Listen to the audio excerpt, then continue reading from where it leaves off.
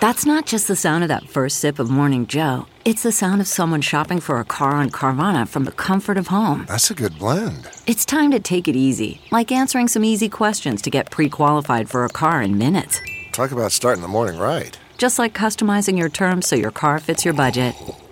Visit Carvana.com or download the app to experience car shopping the way it should be. Convenient, comfortable. Ah. What makes a life a good one? Is it the adventure you have? Or the friends you find along the way?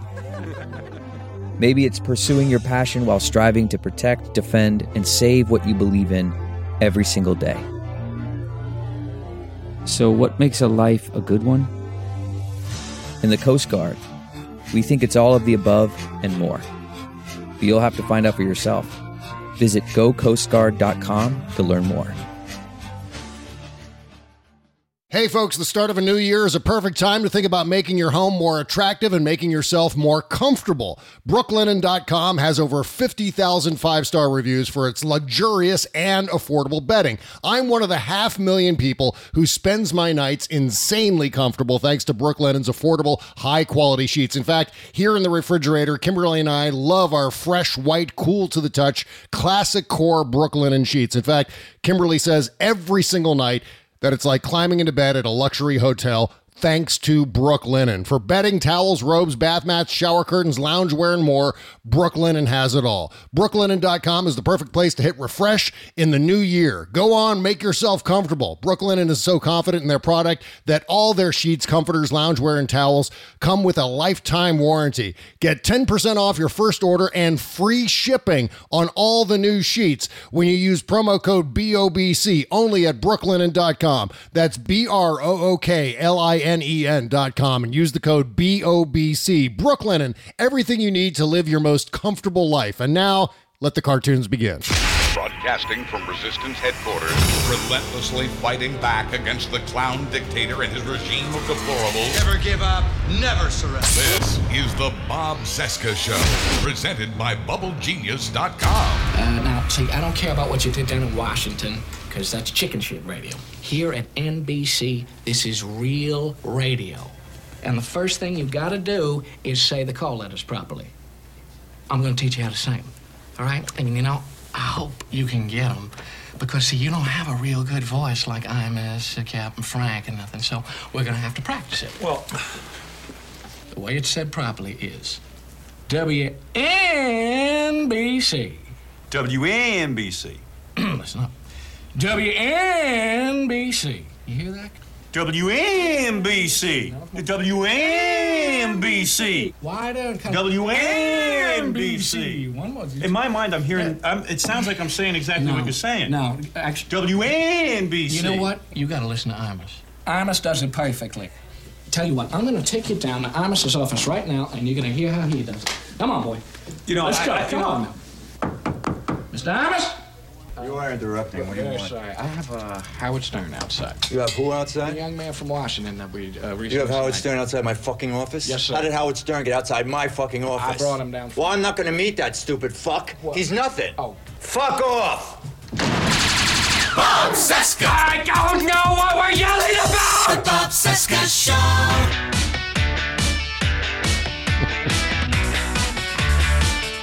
From our nation's capital, it is Tuesday, January 28, 2020, and this is the Bob Cesca Show, presented by BubbleGenius.com, the greatest damn soap ever.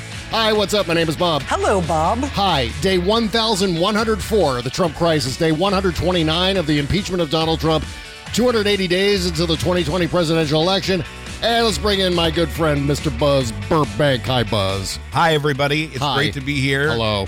It's great to be. I was very late today. I was about a half an hour late for the show. Really, truly, I was. And it was because I was told that a transcript would do. I didn't really have to show up. Be sure and stick around for the end of today's show when we hand out commemorative pens. Everybody gets a pen today. Oh, man, there's so much I could say on today's show, but I've decided I'd rather wait till my book comes out in March, if that's all right. You've got one too, huh? Yeah, oh, doesn't everyone? Yeah. Say, this is interesting. After the defense case that was presented by the president's lawyers yesterday, that compelling case they unfurled yesterday. Yeah. After that, now most Americans agree that Hunter Biden should be removed from office. I know. Oh, my God. At least he shouldn't win the Democratic primary. That's all. I didn't see that left turn coming, actually. I've been reading at least this week about the presidential polls. I assume you're following them as well. Yes. And I've been reading about this thing they call the Bernie surge. Mm-hmm. The Bernie surge. Have you heard about that? All I know is whenever I have a Bernie surge, I just take a couple of Tums. That might be my favorite joke in a while. That's great. Okay. It's easily addressed. Yes. And finally, stepping away, if we can for a moment, stepping away from politics, Eddie Van Halen turned 65 years old this week, geez. which means he now qualifies for Medicare. And it also means these days Eddie's just lukewarm for teaching. Not the young man he once was. He's old now. Who is. Exactly. Oh, man. Hi, Bob. Hi, everybody. How are you, Buzz? I forgot your name there for a second. I was about to say, you actually knew Kevin Metheny, who is Pig Vomit from Private Parts, played there by Paul Giamatti in that classic scene. Don't you miss radio? I'll tell you what's true about that clip. Yeah. And what's true about that clip is radio and formula radio and radio that is researched and disc jockeys are told how to say things. Now, in Kevin's defense, because Kevin Metheny, the real Pig Breath, what was his name? I think it was in the book. It was Pig Virus, and then in the movie it was Pig Vomit. Yeah, Pig Vomit. Pig Vomit. Yeah. Well, that was actually a dear friend of mine by the name of Kevin Metheny, who gave me a lot of big breaks in radio and liked the way I did things just fine. Which is surprising at all. Which is either a condemnation or an endorsement. I'm not sure which, but he was a good person, a nice person. I liked him a lot. But the part about, say it this way is true. Howard, it's true. Howard was cut from a different cloth than most DJs. That's true. That clip, and especially the part at the end, with Don Imus, that stuff's real. Other disc jockeys have gotten that same treatment from bigger disc jockeys in other towns. So all of that is very real also. But it's interesting always for me to see that scene or hear that clip because I knew the other 99% of Kevin Metheny. Oh, my God, yeah. Did you ever end up bumping into Don Imus when he was still kicking around? No, I never did. I may have mentioned before when I was a kid starting out in, of all places, Wichita, Kansas. We would huddle around in the production studio whenever a new tape came in of disc jockeys from around the country. Of the air checks of their show, and Imus, back in 19-something, would just kill. He was hilarious. He did what were at the time groundbreaking bits, famous bits like 10,000 hamburgers to go. And, but that was cutting edge comedy. He called a rental car agency just before Memorial Day weekend to ask if they could tape up the headlights for him. So, he certainly made his contribution, but people who knew him, who were intimately close to him, said he was just a racist a-hole. So you can be both things. You can be partly good and partly bad, and Imus would certainly qualify for one of those. Yeah, well, I think all of us who have been through radio have had a program director who's sat us down, and maybe you didn't. I don't know, but I did. I certainly a little. I had lots of those occasions where they would take an air check tape that I did at like 3:00 in the morning on an overnight shift and start evaluating that right in front of you. Like, oh, did you say that word correctly? Did you talk about the weather correctly and all those things? It was always a humiliating and terrible experience because inevitably they would get the part of the air check that was the worst, the part in which you were running downstairs to have a cigarette and then you couldn't make it back up in time for the end of the song and then there was dead air, and that's the part that the program director picks up on. And the story that I always tell, this was the biggest sin I ever committed on the radio, and it wasn't technically on a show. One of my duties at B104 in Allentown was that I had to record all of the commercials for the next day. So I would be doing commercial reads while I was also doing an air shift. So I would start up a song, I would run down the hall into the production studio, read some copy into a microphone, finish that up, run back, do another break, start another song, then go back, and et cetera, et cetera. And so we had these car dealership spots that we had to do. And you know the disclaimers at the end of all the car dealership spots that are required by law to a certain extent? Right. Well, I decided that I didn't want to read the actual copy that went with the disclaimer, so I just did a bunch of gibberish words. I just got to the end of this Manderbach Ford commercial, and at the very end, I just started going, and then I finished the commercial. And of course they noticed that. Of course they noticed that I was just speaking gibberish words, and I got in so much trouble for that. And now that I'm recalling that story, I'm thinking about a bunch of other times I got in trouble. But sure, yeah. Stories for another day. Same here too. I'll tell you when I auditioned for my very first real job in radio. I was rejected the first time. I was hired the second time because they'd forgotten about me from the first. But when I was in there the first time, the program director critiqued my audition by saying, "You need to start emphasizing the verbs." The verbs. Now, start just for fun today. Start talking like that. I drove to the store today. It's like, okay, well, he's so clearly this told me he didn't know what he was talking about. And this would be reinforced much later in my career when I would have what I thought was an abysmal day on the air. And I would pass the general manager in the hall and he would say, "Great job today." and I realize the man has none of management had any level of judgment, no ability to judge these sorts of things. So that's what you learn. And you and I could tell radio stories all day. Oh, my God. Yes, we can. One of these days, I'm going to have to hear on the show, I'm going to have to hear your story about gluing your news copy to blue index cards. Man. Okay. Let's dig into things here, my friend. Obviously, we've got the impeachment and everything going on right now, but at the same time, Donald Trump and Prime Minister Benjamin Netanyahu had a joint press conference today where they announced the Donald Trump Middle East peace plan. Remember this thing that Jared Kushner was evidently working on for so long? 3 years. 3 years, Bob. He's been working on it for 3 years. Well, honestly, I had no real intention of actually discussing this topic at all because obviously this is going to be a gigantic fail for Donald Trump. This is baby politics is what he's engaged in here. And just to say that he did, just to say that he tried. But there is no way this will ever be agreed upon. I, in fact, wrote that sentence down in my notes here. There is no way this will ever be agreed upon. Then, like seconds before we started the show today, the Associated Press gives us this breaking news. Palestinian Islamists, Hamas, reject Trump deal. Right. Which So gives that's it. Israel... It's done. Yeah. The deal endorsed by Netanyahu gives Israel pretty much everything it wants, and there's a lot in there to hate for the Palestinians. Right. It sounds fairer than it is in some descriptions. I've been careful in sort of not covering this yet. I do this with some stories. I go, okay, let's see how this plays out. Let's give this some analysis time before we declare what the president has or has not done, because it would be misleading to say that he's accomplished this great Middle East peace effort when a closer look reveals that he has in fact not. So I'm very careful about stories like that.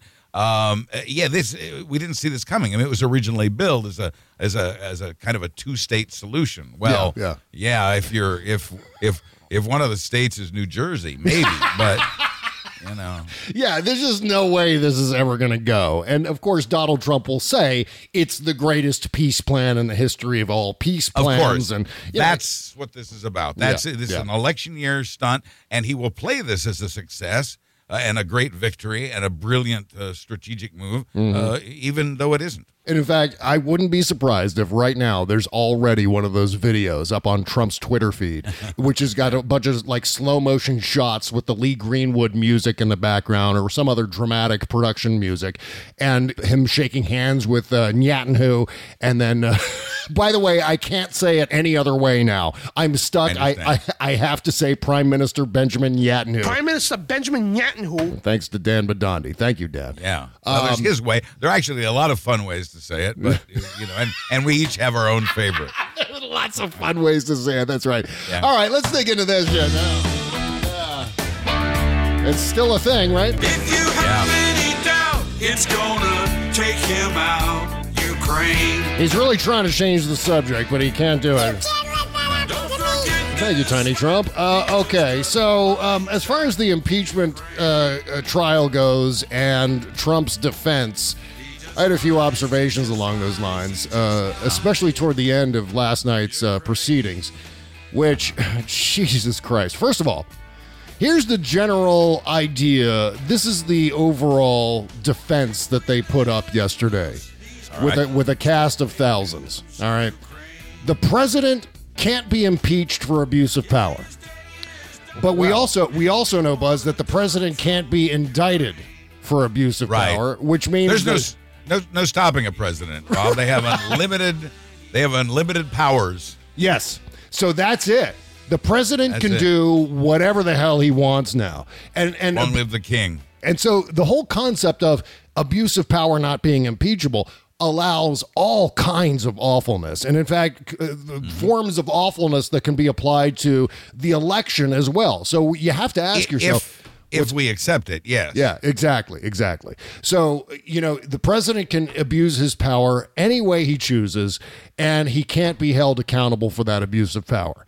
By their argument. Yeah, by their argument. Which I got to imagine that the founding fathers are turning over in their graves right now. They're spinning so fast, it's generating heat and melting the ground ice. That's right. So, and then meanwhile, Pat Cipollone, the White House counsel, as part of Trump's defense, says that Trump was impeached because he won the election. That was his closing remark last night. Trump was impeached because he won the election. Bob, you can't argue with logic like that. You literally cannot argue with logic like that. No, but he was impeached because he tried to cheat in the 2020 election. That word cheat, or the variation cheating, has got to be used more often as we discuss this topic. Because that rings home better than that. Yeah, it rings home with the public better than any other word you could use, and it is accurate. Exactly. And once again, the argument that Alan Dershowitz made during his, I don't know what that was yesterday, a homily. He sounded like he was delivering scripture. It was just so slow. It was like he had 5 minutes of copy that he had to stretch out over 2 hours. So he was adding a lot of ellipses in there. While he had a 2.5 minute record going in the other room. Yes. Exactly right. And damn him if he didn't screw up that Manderbach Ford commercial. But the argument that he made yesterday undercuts the defense. He said that any kind of quid pro quo, even if there is a personal benefit, is not impeachable, let alone a crime. So then what's their problem with Hunter Biden and Joe Biden? They've got, it's just noise. They have nothing else. And I think now, maybe by today, as the senators sit impatiently in their seats, their uncomfortable seats, we're hearing that again. But it's over long hours, it's probably true. They don't mind so much the chairs in the hearing rooms as much as the ones on the Senate floor are much less comfortable than what they're accustomed to. So it's a bit of a challenge for their asses. But there they remain in some anguish about the numbers they're losing to having witnesses.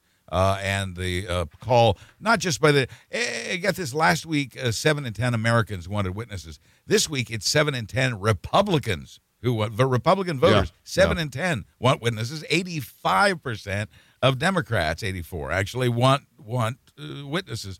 The pressure for this, and from the press and from the public, is mounting. I've heard anecdotal evidence of Republican senators going back to their districts and hearing from their people, you know what, we probably should have witnesses. Oh, God, yeah. And this is having an effect because these are their voters. These are the people they're looking to reelect them, and it's all about getting reelected for them.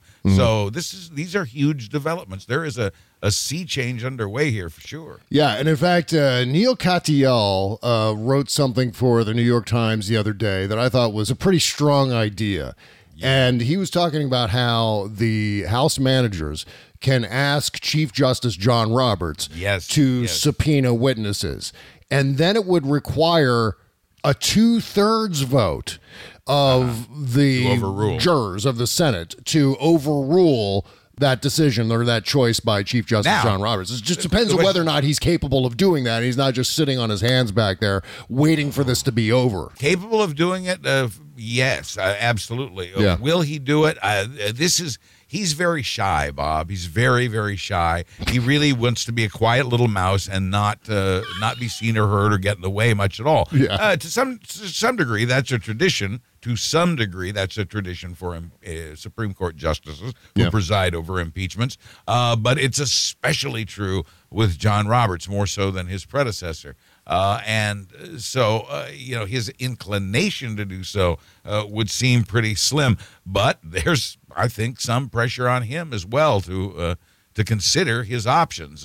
And columns like the one contributed by Neil Katyal make a difference. Yeah, they absolutely do. And I think Rachel Maddow asked one of the managers about that article on her show last night, or on her coverage of the impeachment trial. And it seemed like the manager she was talking to, I want to say Crow? Yeah, Crow of Colorado. Thank you, yes. Not to be confused with that crazy Kramer. Exactly. So he's also from Colorado. Yeah. So I got the sense that they don't really have any intention of going to John Roberts and asking him for something like this. Well, and Crow wouldn't be the guy to turn to for that anyway. He's there. I'll tell you why he's there, why he's part of one of the impeachment managers. And he was very effective at this during the Democratic prosecution presentation. Yeah. He's there because he's a veteran. He's there for God and country and patriotism, and he did it very, very, very, very well. He served an important function, I think, in the Democrats' case, but he's not very experienced or very well-versed, and you'd have to turn to one of the lead managers to get an answer to that question.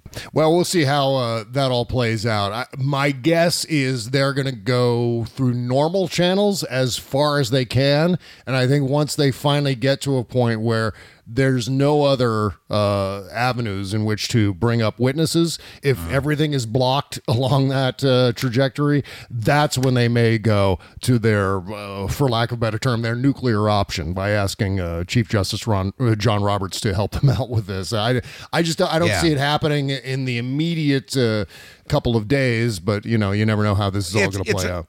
It's a possibility, I think, because they're in so deep they can't rule out any option. And I'm sure those are prioritized, and that's near, if not at, the bottom of the list. But that doesn't make it any less of a possibility, certainly, less of an option. So I think, the important thing, you've come this far with it. You're not going to abandon such an effort at any point until you're just completely defeated. And honestly, I'm not sure I see that coming. I think that the outcome of this trial is much less certain.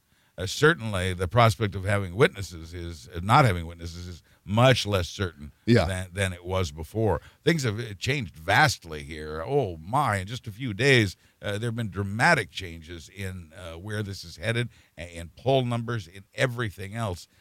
This baby's going down, and it's all over but the complaining, I guess. Yeah, I made the case in Salon today. I said, at some point, these guys are going to have to figure out that Trump needs them more than they need Trump. They're approaching Trump as if he's this gigantic monster who they have to constantly appease and pay tribute to. Yeah. The fact is, though, I think he needs them. Donald Trump is ultimately, when it comes to head-to-head fights against congressional Republicans in general, Donald Trump tends to back off more than not. So I think when it comes to impeachment, when it comes to his agenda, when it comes to making sure that all of his copious skeletons, all of which we know about, don't get suddenly revealed or leaked to the public by some industrious member of the Senate Republican caucus. I feel like they control Trump more than they think they do. And right, that's true. That's true. And it's not. I hear a lot of people say this, and I think it deserves clarification. And I've even said they're afraid of Trump and what he might tweet, but not because they fear Trump so much as they fear the Trump voters, which back home in South Dakota and in Tennessee and Mississippi and Kentucky. They know they can't get reelected if they don't support this president, or if this president condemns them or calls them out. Being connected to Trump, as morally repugnant as it is to some of them, is their meal ticket, is the Republican support back home. So what they're really afraid of is less of Trump and more of Trump's voters. But you are right, and your point is more than valid, that honestly, he needs them at this point, certainly more, very much more at this point. He needs them more than they need him. Well, yeah, and if you look at the most contested Senate races right now, the Republicans who are under greatest threat of losing re-election, talking about Cory Gardner in Colorado, Joni Ernst, Susan Collins, these are all members of the Senate who probably don't want Donald Trump anywhere near their states to stop. I don't know. I don't know. From the things that Joni Ernst has been saying, it sounds like she's ready to go down in flames with him. Weird. You know, I mean, yeah, it is. It's hard to read. You know, I think I say this in my report this week. In fact, since I wrote it, I know that I say this in my report this week.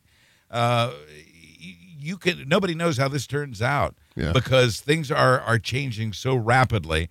Literally anything could happen at this point. Yeah. It's no holds barred at this point. It's hard to predict. We thought we knew where things were headed. We certainly know how things seemed. It's okay to know how things seem, but you don't really know until it actually happens. And we've seen events this week that are seismic, that are earth-shifting. Oh, God, yeah. And in fact, we're going to get to John Bolton here in just a few minutes. But, with regard to going back to Joni Ernst and Cory Gardner and Susan Collins, they're all underwater in the polls. And it's not because people in those states love Donald Trump. It's because people in those states are sick and fucking tired of Donald Trump. So consequently, they've had to endure the taint of Trump. That's why they're underwater. So it seems to me as if all of these members of the Senate have nothing to lose. They can stick it to Trump if they need to, and that'll probably help them get reelected. I mean, I'm not necessarily wanting them to get reelected, so, they can do whatever the hell they want. But ultimately, they have less to fear in Donald Trump than Donald Trump has to fear them. Who was it? Agnes King was saying yesterday that that there could be, or what did I say? Agnes? Did I say Agnes? I believe. Yeah, that's his cousin Agnes. That's his cousin Agnes. Right.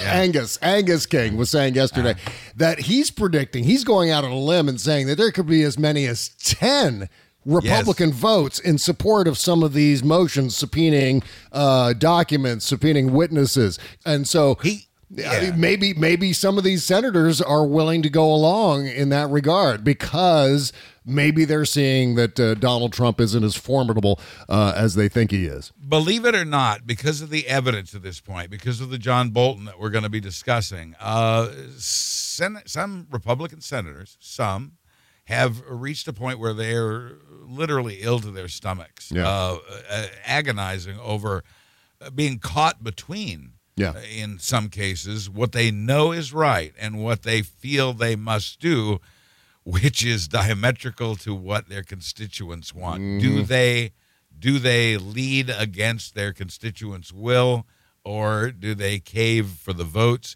I think we know what most Republican senators will do. I don't think we know what all Republican senators will do, because some of them may be losing sleep over this. This is a very serious question for some of them. Yeah. And it only takes, I think, in the case of Angus King's estimate, 10 might be wistfully high. He said between 5 and 10. I believe, personally, there are between 4 and 10, somewhere in that range, I think. And I think they need more than 4 votes, because there may be 1 or 2 Democratic defections when it comes to certain votes. So, and Joe Manchin being one of them. So, we just can't say. But I also think there'll be some Democratic unity. Again, nobody knows how this turns out. Yeah, no. And in fact, I'm not as concerned about guys like Joe Manchin, mainly because if it looks like there's going to be a winning vote, he may not even matter. Because really all they need is 51. Right. This is Moneyball, and it's just going to come down to that. They don't need to necessarily have a vote of 58 or 59 senators to get this to fly. So then, therefore, Joe Manchin can keep his constituency in West Virginia satisfied by voting against if he needs to, and the Democrats can still win that particular vote without him. So it all depends on how that susses out in advance of any particular votes to come up. So we'll see how that works out. But I want to add the note that after the Trump's lawyer's presentation yesterday, Joni Ernst was in the hallway telling reporters she's really interested to see how this discussion today, that Trump lawyer case, how it informs and influences the Iowa caucus voters, those Democratic caucus goers. Will they be supporting VP Biden at this point? Close quote. In other words, she's admitting publicly, and I don't think she was supposed to do this, but publicly admitting that the purpose of yesterday's entire quote-unquote defense of Donald Trump wasn't the purpose of that at all. The purpose was to hurt Joe Biden in the upcoming next week, isn't it? Yeah. The Iowa caucus. Right. That's what Pam Bondi's job was during her time. Right. Also, spent all that time going over the Hunter Biden thing, which is completely irrelevant to any of this. But their real motive, irrelevant to the trial, their real motive laid bare now is to hurt Biden. Yeah, and in fact, not only was it irrelevant as far as the overall argument goes, as far as the overall impeachment articles go, but as we said earlier, it's contradictory to what Alan Dershowitz said at the top of the proceedings, where he's saying, you know what, the quid pro quo is not an impeachable offense here. Right. And so therefore, by the way, let's look at Joe Biden, who did a quid pro quo, and let's investigate him for that. Well, okay, that doesn't make any sense. And saying that even if it were, it's not an impeachment. Even if it were a crime, it's not a crime. But if it were a crime, which it's not an impeachable offense. Exactly. We rest our case, Your Honor. Yeah, perfect. Okay, now imagine this Valentine's Day story is about you. You're parked outside the restaurant where you're meeting your date in 10 minutes. Glancing in the mirror, you notice your wrinkles and large under-eye bags. You rummage through your bag thinking, where's your secret weapon? And there it is, voila, Plexiderm. You find your canister of Plexiderm, you apply the clear serum under your eyes, and boom, 2 minutes later, you start seeing the under-eye bags and wrinkles disappearing in front of your eyes. You'll look 10 years younger. Plexiderm is the clinically studied serum that visibly eliminates your wrinkles, crow's feet, and under-eye bags in just a matter of minutes. It's the Valentine's Day gift for yourself. Go to tryplexiderm.com, enter the code SEXYLIBERAL for 50% off, plus an extra $10 off. Again, enter SEXYLIBERAL at tryplexiderm.com to get 50% off plus an extra $10 off. This offer is also available by calling 1-800-685-1292, mentioning the code SEXYLIBERAL. Plexiderm is backed by a 30-day money-back guarantee, so get your special discount now. Enter SEXYLIBERAL at tryplexiderm.com. Deborah's home was stolen. No, I don't mean thieves stole stuff. I mean scammers literally stole her home. The FBI calls title theft one of the fastest growing white-collar crimes. And this story is why you need Home Title Lock. Deborah says criminals found the title to our home online and filed fraudulent documents claiming they owned our home. Wait, it gets worse. Deborah goes on to say, I was evicted from my own home and $85,000 in equity gone. Nobody believes you can get your home stolen this easily. This is why you need Home Title Lock, because no insurance or bank protects your home from title theft. First things first, go to HometitleLock.com and register your address to see if your home's title has been tampered with. You need to protect the legal title to your home so you don't end up like Deborah. Go to HometitleLock.com now for 60 risk-free days of protection. Again, that's HometitleLock.com. HometitleLock.com. The Bob Cesca Show.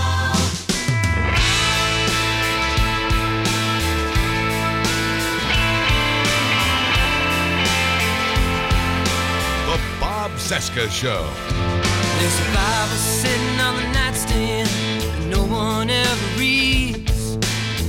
never look me in the eye when I hand them their key. This is Jesse Terry. I almost called him Jerry, but it's not. I love the sound. Not his name. Yeah, this is Jesse Terry from his The Runner album, a song called Loveless Motel.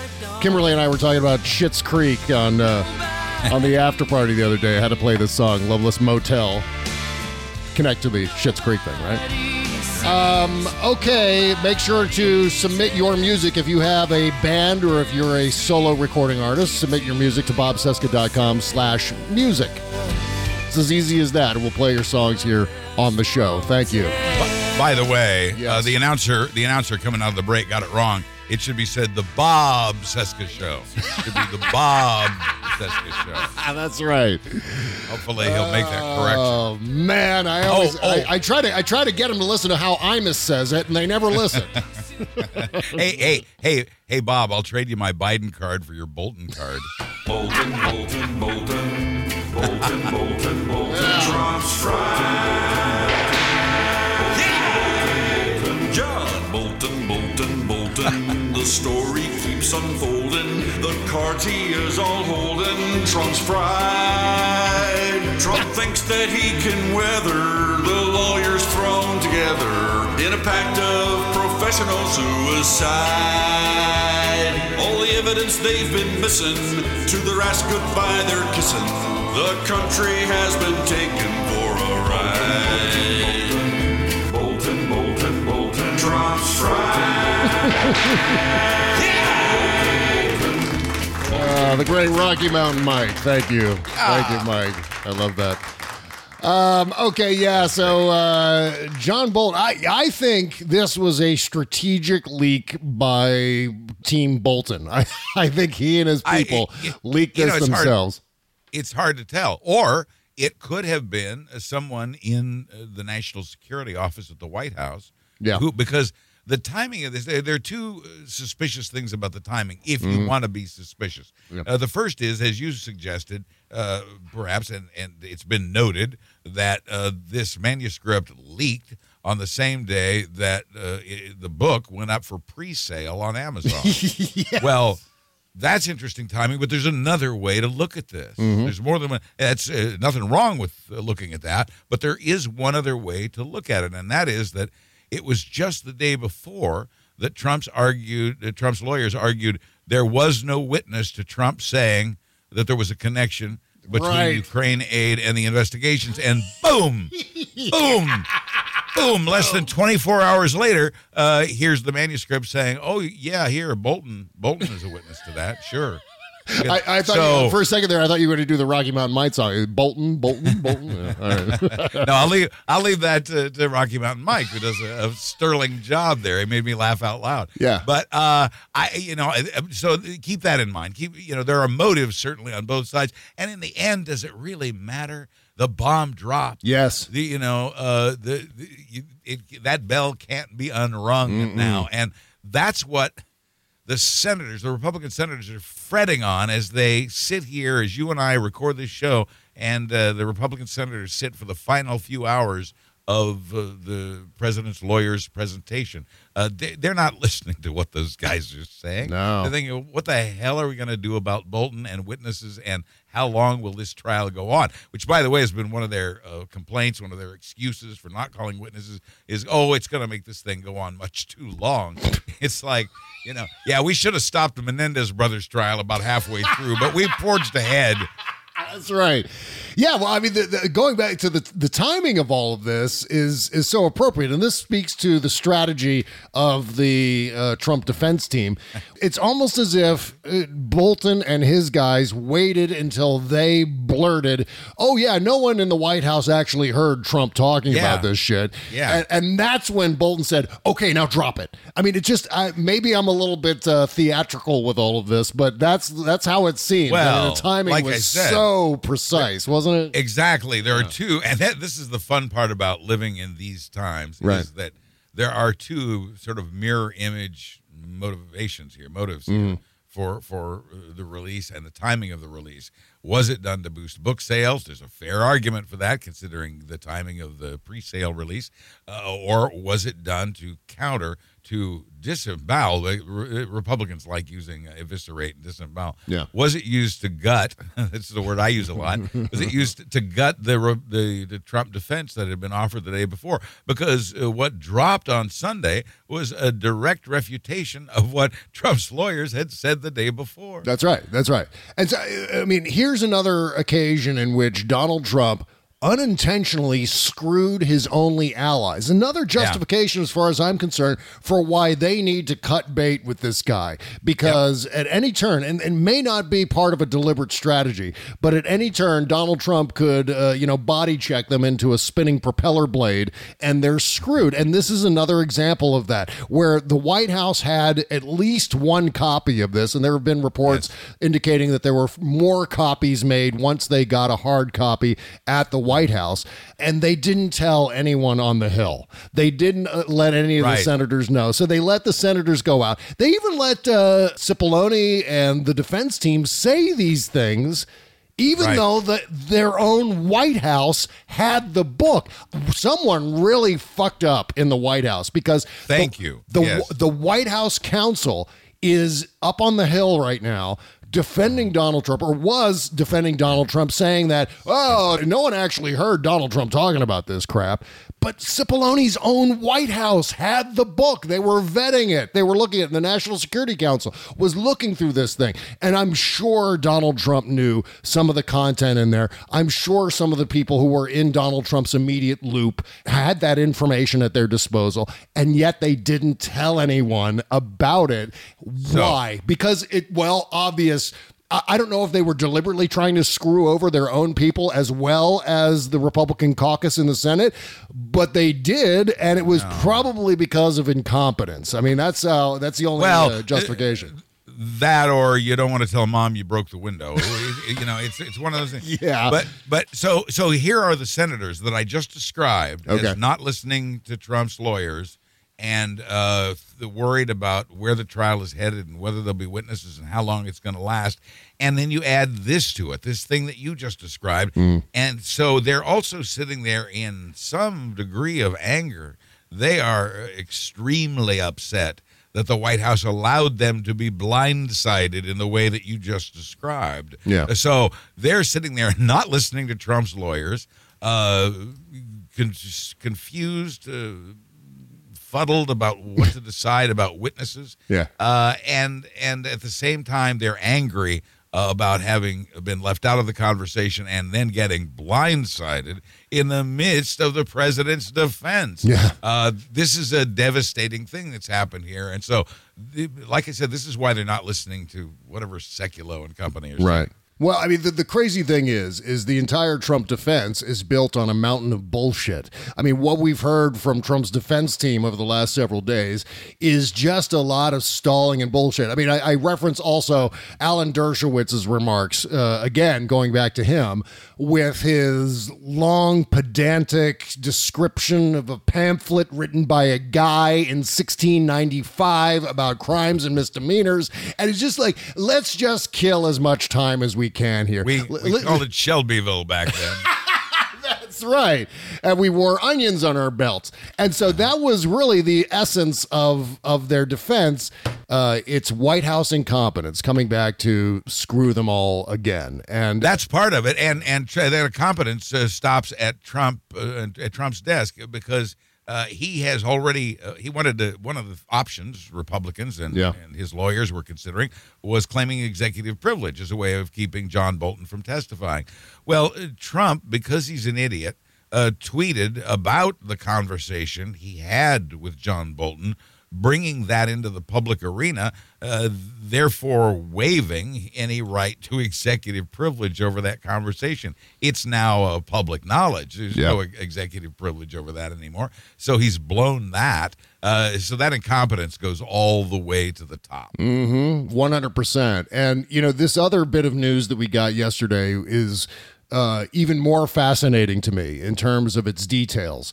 We're talking about now this information from the book in which John Bolton had informed Bill Barr looping Bill Barr in all of this, and also turning Bill Barr into a bit of a questioner of Donald Trump, which is an interesting turn of events here. But John Bolton, both. Yeah, well, it's fascinating because I thought Bill Barr, the one reason he's there is to defend Donald Trump, and apparently, at least behind the scenes, that Publicly, may not be though. the case. Yeah. Yeah, publicly, And that's the rock and hard place he's between now is yeah. the public face and the private face of that. And again, the two sides, people can have multiple sides. Bolton and Barr were both concerned that Donald Trump was promising personal favors to Erdogan of Turkey and Xi of China, he of the big delicious chocolate cake. Who's my favorite dictator? That's right. He said that to Egypt's leader recently. Well, the promise that they're talking about here in this particular section of the book, it has to do with a company called ZTE, which was, just by way of some background here, ZTE was sanctioned by Trump for violating American sanctions against Iran and North Korea. And this is what has caused ZTE to scramble. They've got job losses there. They've had to cut back because of the sanctions and so on. ZTE is also suspected of spying on American citizens. In fact, I wrote a Salon article about this Trump-ZTE relationship, I don't know, maybe 2018. And I noticed that there were reports going around that said that the heads of the NSA, the FBI, and the CIA were all concerned that ZTE was using their technology to spy on U.S. consumers and then sharing that data with the Chinese government. So then you fast forward to May of 2018 when Donald Trump tweeted this: President Xi of China and I are working together to give massive Chinese phone company ZTE a way to get back into business fast. Too many jobs in China lost. Commerce Department has been instructed to get it done. So you know what this is? This is a tweet confirming what John Bolton wrote. This is a tweet that confirms Donald Trump was promising Xi special treatment when it came to ZTE, which, once again, spying on American citizens and violating U.S. sanctions against Iran and North Korea. So this is 100% confirmed, as far as I'm concerned, at least by this tweet that Donald Trump wrote back in May of 2018. So, indeed, this is something that Donald Trump's doing. He's going around trying to cut deals by offering to pull back on investigations, to do personal favors for these dictators. I mean, it's not like we even needed evidence. As far as I'm concerned, Donald Trump never gets the benefit of the doubt. If you think, maybe he did this or maybe he did that, well, chances are he probably did, because there's no reason to think that he didn't.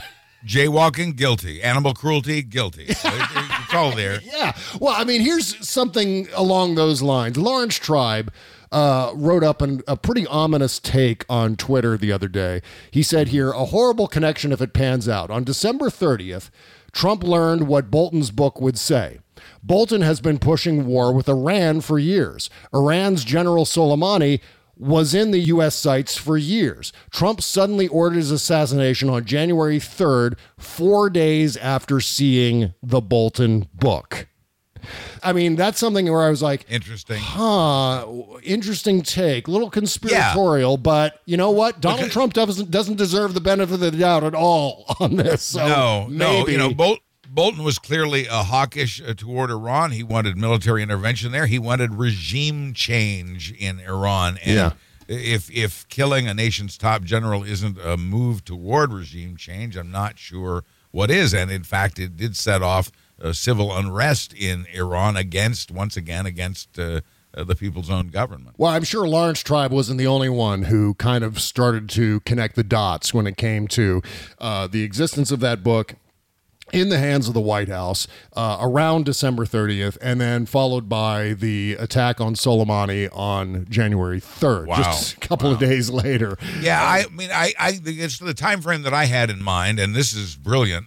These are not two things I'd put together. I did notice that it was interesting that Bolton had always been for this kind of intervention, but that it wasn't until after Bolton was gone that Trump should make such a move. And then you enlightened me here that happened 4 days after the White House got a copy of the book. Now, when Trump, we know he doesn't read, okay? We know he doesn't read. So somebody read it and verbally capsulized it for him in 20 seconds, and he's going to go with that. Yeah, and we also know that Donald Trump exploits foreign policy in order to help himself for his personal gain. Yeah, exactly. I wondered, Bolton said that Bill Barr seemed to feel the same way, that they were concerned that not only was Trump going around praising dictators, as in how's my favorite dictator, to saying he believed Putin over U.S. intelligence. All this praise and curry toward dictators concerned. It's nice to know we weren't the only ones. It also concerned Bolton and apparently to some degree Barr. Yeah. And so this is an interesting revelation, but also that, yes, they were trying to grant favors. Trump was trying to grant favors to these dictators.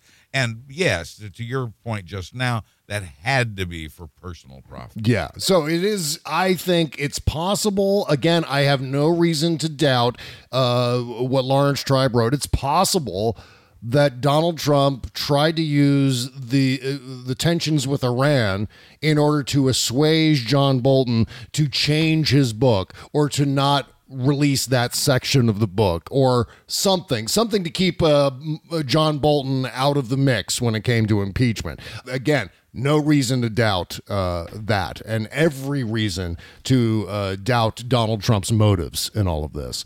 Right, yeah, they're still considering a restraining order against him, although that's a free speech problem. They're considering executive privilege still, even though that's been blown now by the president himself. But they're grasping at every available straw. Exactly. All right, you know what? I want to talk about Lou Dobbs and Dan Bongo here in just a second, right after these words. You can't always get a clean you can feel good about inside and out unless you're using Bubble Genius Bath and Body products. See, Bubble Genius is a woman-owned small business proudly creating our vegan-friendly products in America and supporting other U.S. businesses by buying our ingredients and supplies from them as often as possible. Plus, you'll be hard-pressed to find packaging as recyclable as ours. Visit BubbleGenius.com and check out our cause-related items too, like our global warming soap and a lot more. We donate our proceeds for those items to worthy causes, like organizations combating climate change and mountaintop removal mining. Good stuff like that. We also send our products to the troops overseas through our Buy a Soldier a Shower campaign. Because the least we can do is keep them smiling and smelling great, right? So visit BubbleGenius.com and feel good and clean. Bubble Genius, doing our part to make the world a better place, one bathtub at a time. That's BubbleGenius.com. Bob Cesca.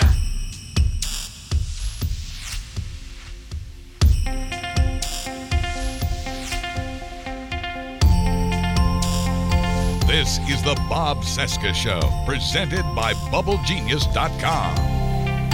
I'm no comic book superstar. I can't leap over buildings or outrun any trains. I know I'm not indestructible when I can break so easy and it's tough to be brave. But if the weight of the world is pushing you down, you can count on me to pull you out. If you take my hand, I won't let go. This is the Bitter Elegance and a song called Unsuperhero from Painting Over Your Ghost. Link in the description for all of our indie bands. Make sure to go to bobcesca.com, click on the today's podcast or whatever podcast you're looking for. In that link, there'll be all the links you need to support all of our indie bands here on the show. Indie Music Countdown coming up this weekend, February 2, Sunday. That's when I'm going to do it. Excellent. I look forward to that. Also, tomorrow, Sherry Jacobus on the interview show. I can't wait to talk to Sherry. I've been wanting to talk to Sherry for a good long time. She is one of the smart people on Twitter. And I can't wait to get her insight on the impeachment, on Donald Trump, and I almost said Michael Bolton. We're not going to talk it's about time. We need to get to the bottom of that whole saxophone thing. Yeah, when's Michael Bolton going to testify? When's that going to happen? When are they going to subpoena Michael Bolton? Oh, wait, it's John Bolton. Fox News thinks that John Bolton is now a liberal operative, which is just unbelievably hilarious to anyone who actually knows about John Bolton. spoiler alert, it's not going to work. It's not. No, because, listen, among Republican senators, among Republican voters, John Bolton is beloved. Yeah. John Bolton is nearly as freaking popular, competitively popular with Donald Trump. Yeah. I'm serious about this. Mm-hmm. He is revered by many, if not most, if not all conservatives. So this is a dangerous gambit, in my opinion, for them to be condemning one of their own. They have no options, of course. Yeah. Because they have nothing else. They're cornered. So this kind of there's going to be collateral damage here because they are cornered and because they are panicking and because they have nothing else. Yeah. Lou Dobbs called him a rhino and said he's a tool for the radical Dems in the deep state.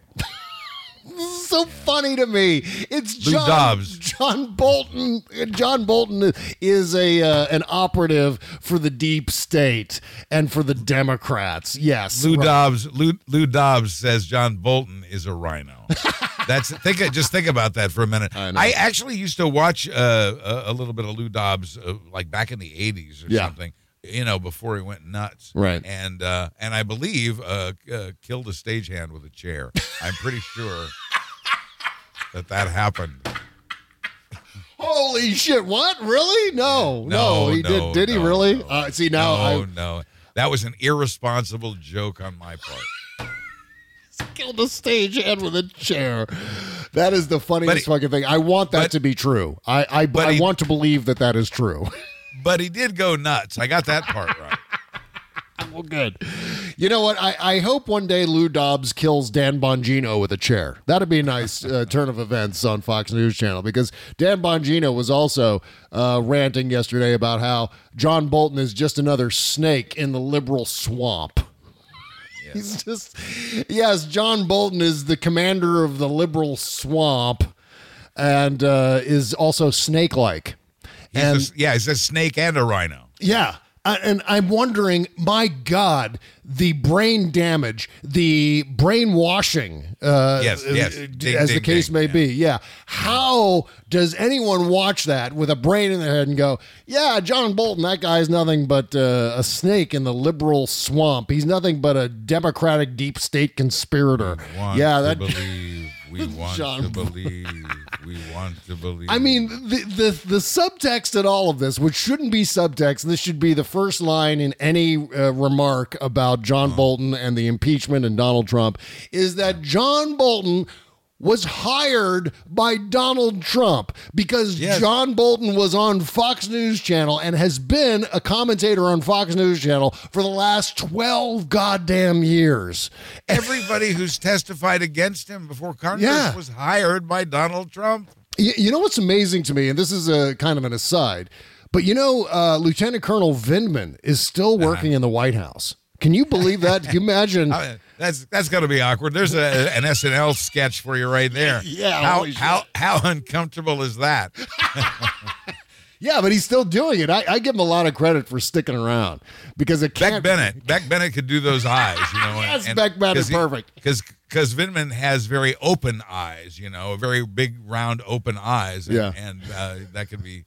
That could work very well if he were in an awkward or uncomfortable office situation. So here's the thing. All of this, everything that happened with John Bolton and the leaking of this section of the manuscript and so on, has completely annihilated what would have otherwise been, an entire month of news during normal times surrounding this recording, which is actually a video of Donald Trump threatening Marie Yovanovitch during this dinner with a bunch of his goons, including Don Jr. and Fruman and Parnas.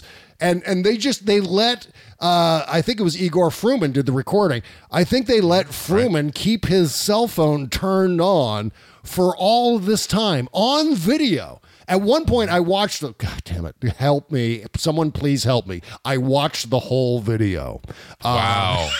And it was, at one point, someone goes up to, I think it was Fruman, and says, you can't have that turned on here. Can you turn that off? Yes, I caught that. Yeah, because some people might not want to have their picture taken here. And so all he does is take the phone and set it down on the table so it's facing directly up at the ceiling, and then just continues going on about their conversations and so on, and was able to capture Donald Trump saying, get rid of her, get her out tomorrow, I don't care, get her out tomorrow, take her out, okay? Do it. I want to talk about that take her out thing. I don't know that anybody can genuinely say that Trump was ordering a harm come to her. He was clearly saying that she should be fired. Yeah. But let's talk about take her out for a minute. What is that? That's mob speak. Right. It's mob, because you know what? He didn't order her killed. He simply said fire her, take her out. Why did he say take her out? Because in his heart, what's the opening line from Goodfellas? For as long as I can remember, I always wanted to be a gangster. Right.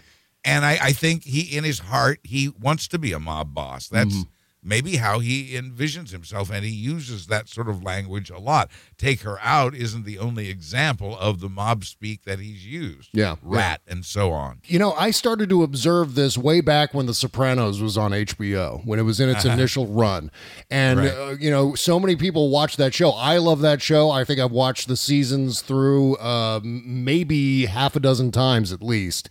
And it's such a great show. But, I mean, I don't necessarily take it seriously. I don't walk around after I see it going, hey, forget about it and all that shit. I don't do all that mob speak. But there were so many guys when that show was on who were as white can be, as far from being Italian gangsters as you could possibly be, who were going around in the lunchroom and around the water cooler at work going, hey, forget about it. Hey, vaffanculo, gabagoo, and all that shit.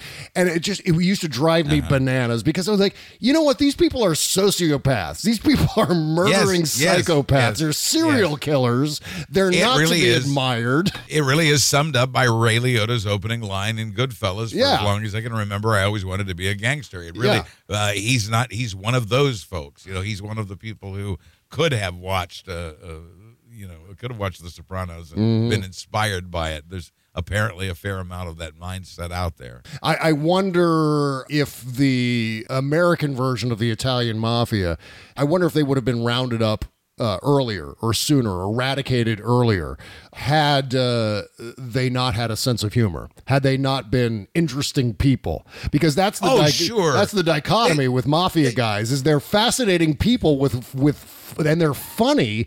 And so they have real families and grandchildren. They like to bounce on their knees. And then they order people killed. And, like I said, people can have multiple sides. And in this case, I think what we're talking about here is a bunch of guys with Parnas and Fruman and Trump and Giuliani and this entire gaggle of Batman villains. I think they're all just really into that culture. And I'm fairly certain that Donald Trump has done all kinds of business with the Italian mafia in New York City. Certainly the Russian mafia, which is switched to them. Yeah, which is a whole different entity with different standards and different techniques. And He started out with the Italian mob in New York and was dissatisfied with their service. Their customer service was not what he had hoped for. So he switched. He literally switched to associations with people affiliated with the Russian mob. Dissatisfied with the customer service. Yes, left the mafia a terrible, terrible Yelp review. Right. And decided, hey, you know what? Screw the Italian mafia. I'm going to go see what the Russians have to offer. They've got 4.5 stars on Yelp, so maybe I'll try them out. Be able to help me out getting elected. And very good. Ask Marie. Yeah, absolutely. All right, let's see what else here. Oh, we're done. We're coming up on the end here, so we're gonna bump everything else over to the post-mortem show. I wanted to mention real quick this Fox News poll showing 50% of Americans think the Senate should vote to convict and remove Donald Trump, while 44% believe the Senate should not vote to remove Trump from office, which is the operative terms here in this particular poll are Fox and News. Right. And the fact that that's a 6-point lead, which is an ass-kicking in a real election. Yes. And let me take it even farther to say that same poll shows now a 20-point lead among independents. Those decisive independents 20% lead, 54% to 34%, I believe, as far as in favor of conviction and removal. 54%, a wide majority, a 20-point lead, want this guy removed from office now. Hooray. I have very little confidence that the Republicans will follow the polls on this, but there's always a chance. Yes. Pressure is building. Cracks have formed. Yes, they Certain are. things have become undeniable. Like I said, they're sitting in their seats this afternoon, listening to the closing arguments of the opening arguments of the defense, the Republican defense of President Trump. And what they're really sitting there is they're stewing. They're angry. They're frustrated. They feel trapped and cornered. The earth is shifting. Watch everything that happens from this point forward. It's so sad. So sad for the Republicans. The earth is shifting under them. A small tear. I'm shedding a small tear for the Republicans. Okay, Buzz Burbank news and comment every Thursday. Coming up this Thursday, it's the best hour of news you're going to hear all week. BuzzBurbank.com, also RealmNetwork.com, and everywhere you get your podcast. Subscribe, 5-star rating and review for Buzz Burbank news and comment. Same goes for Sexy Liberal Podcast Network, sexyliberal.com. Make sure to give a 5-star rating and review to all of the Sexy Liberal programs, including this one, on all your favorite podcast platforms. Okay, that's it. Postmortem Show coming up next on our Patreon page. See you over there, folks. Bye-bye. Drive safely.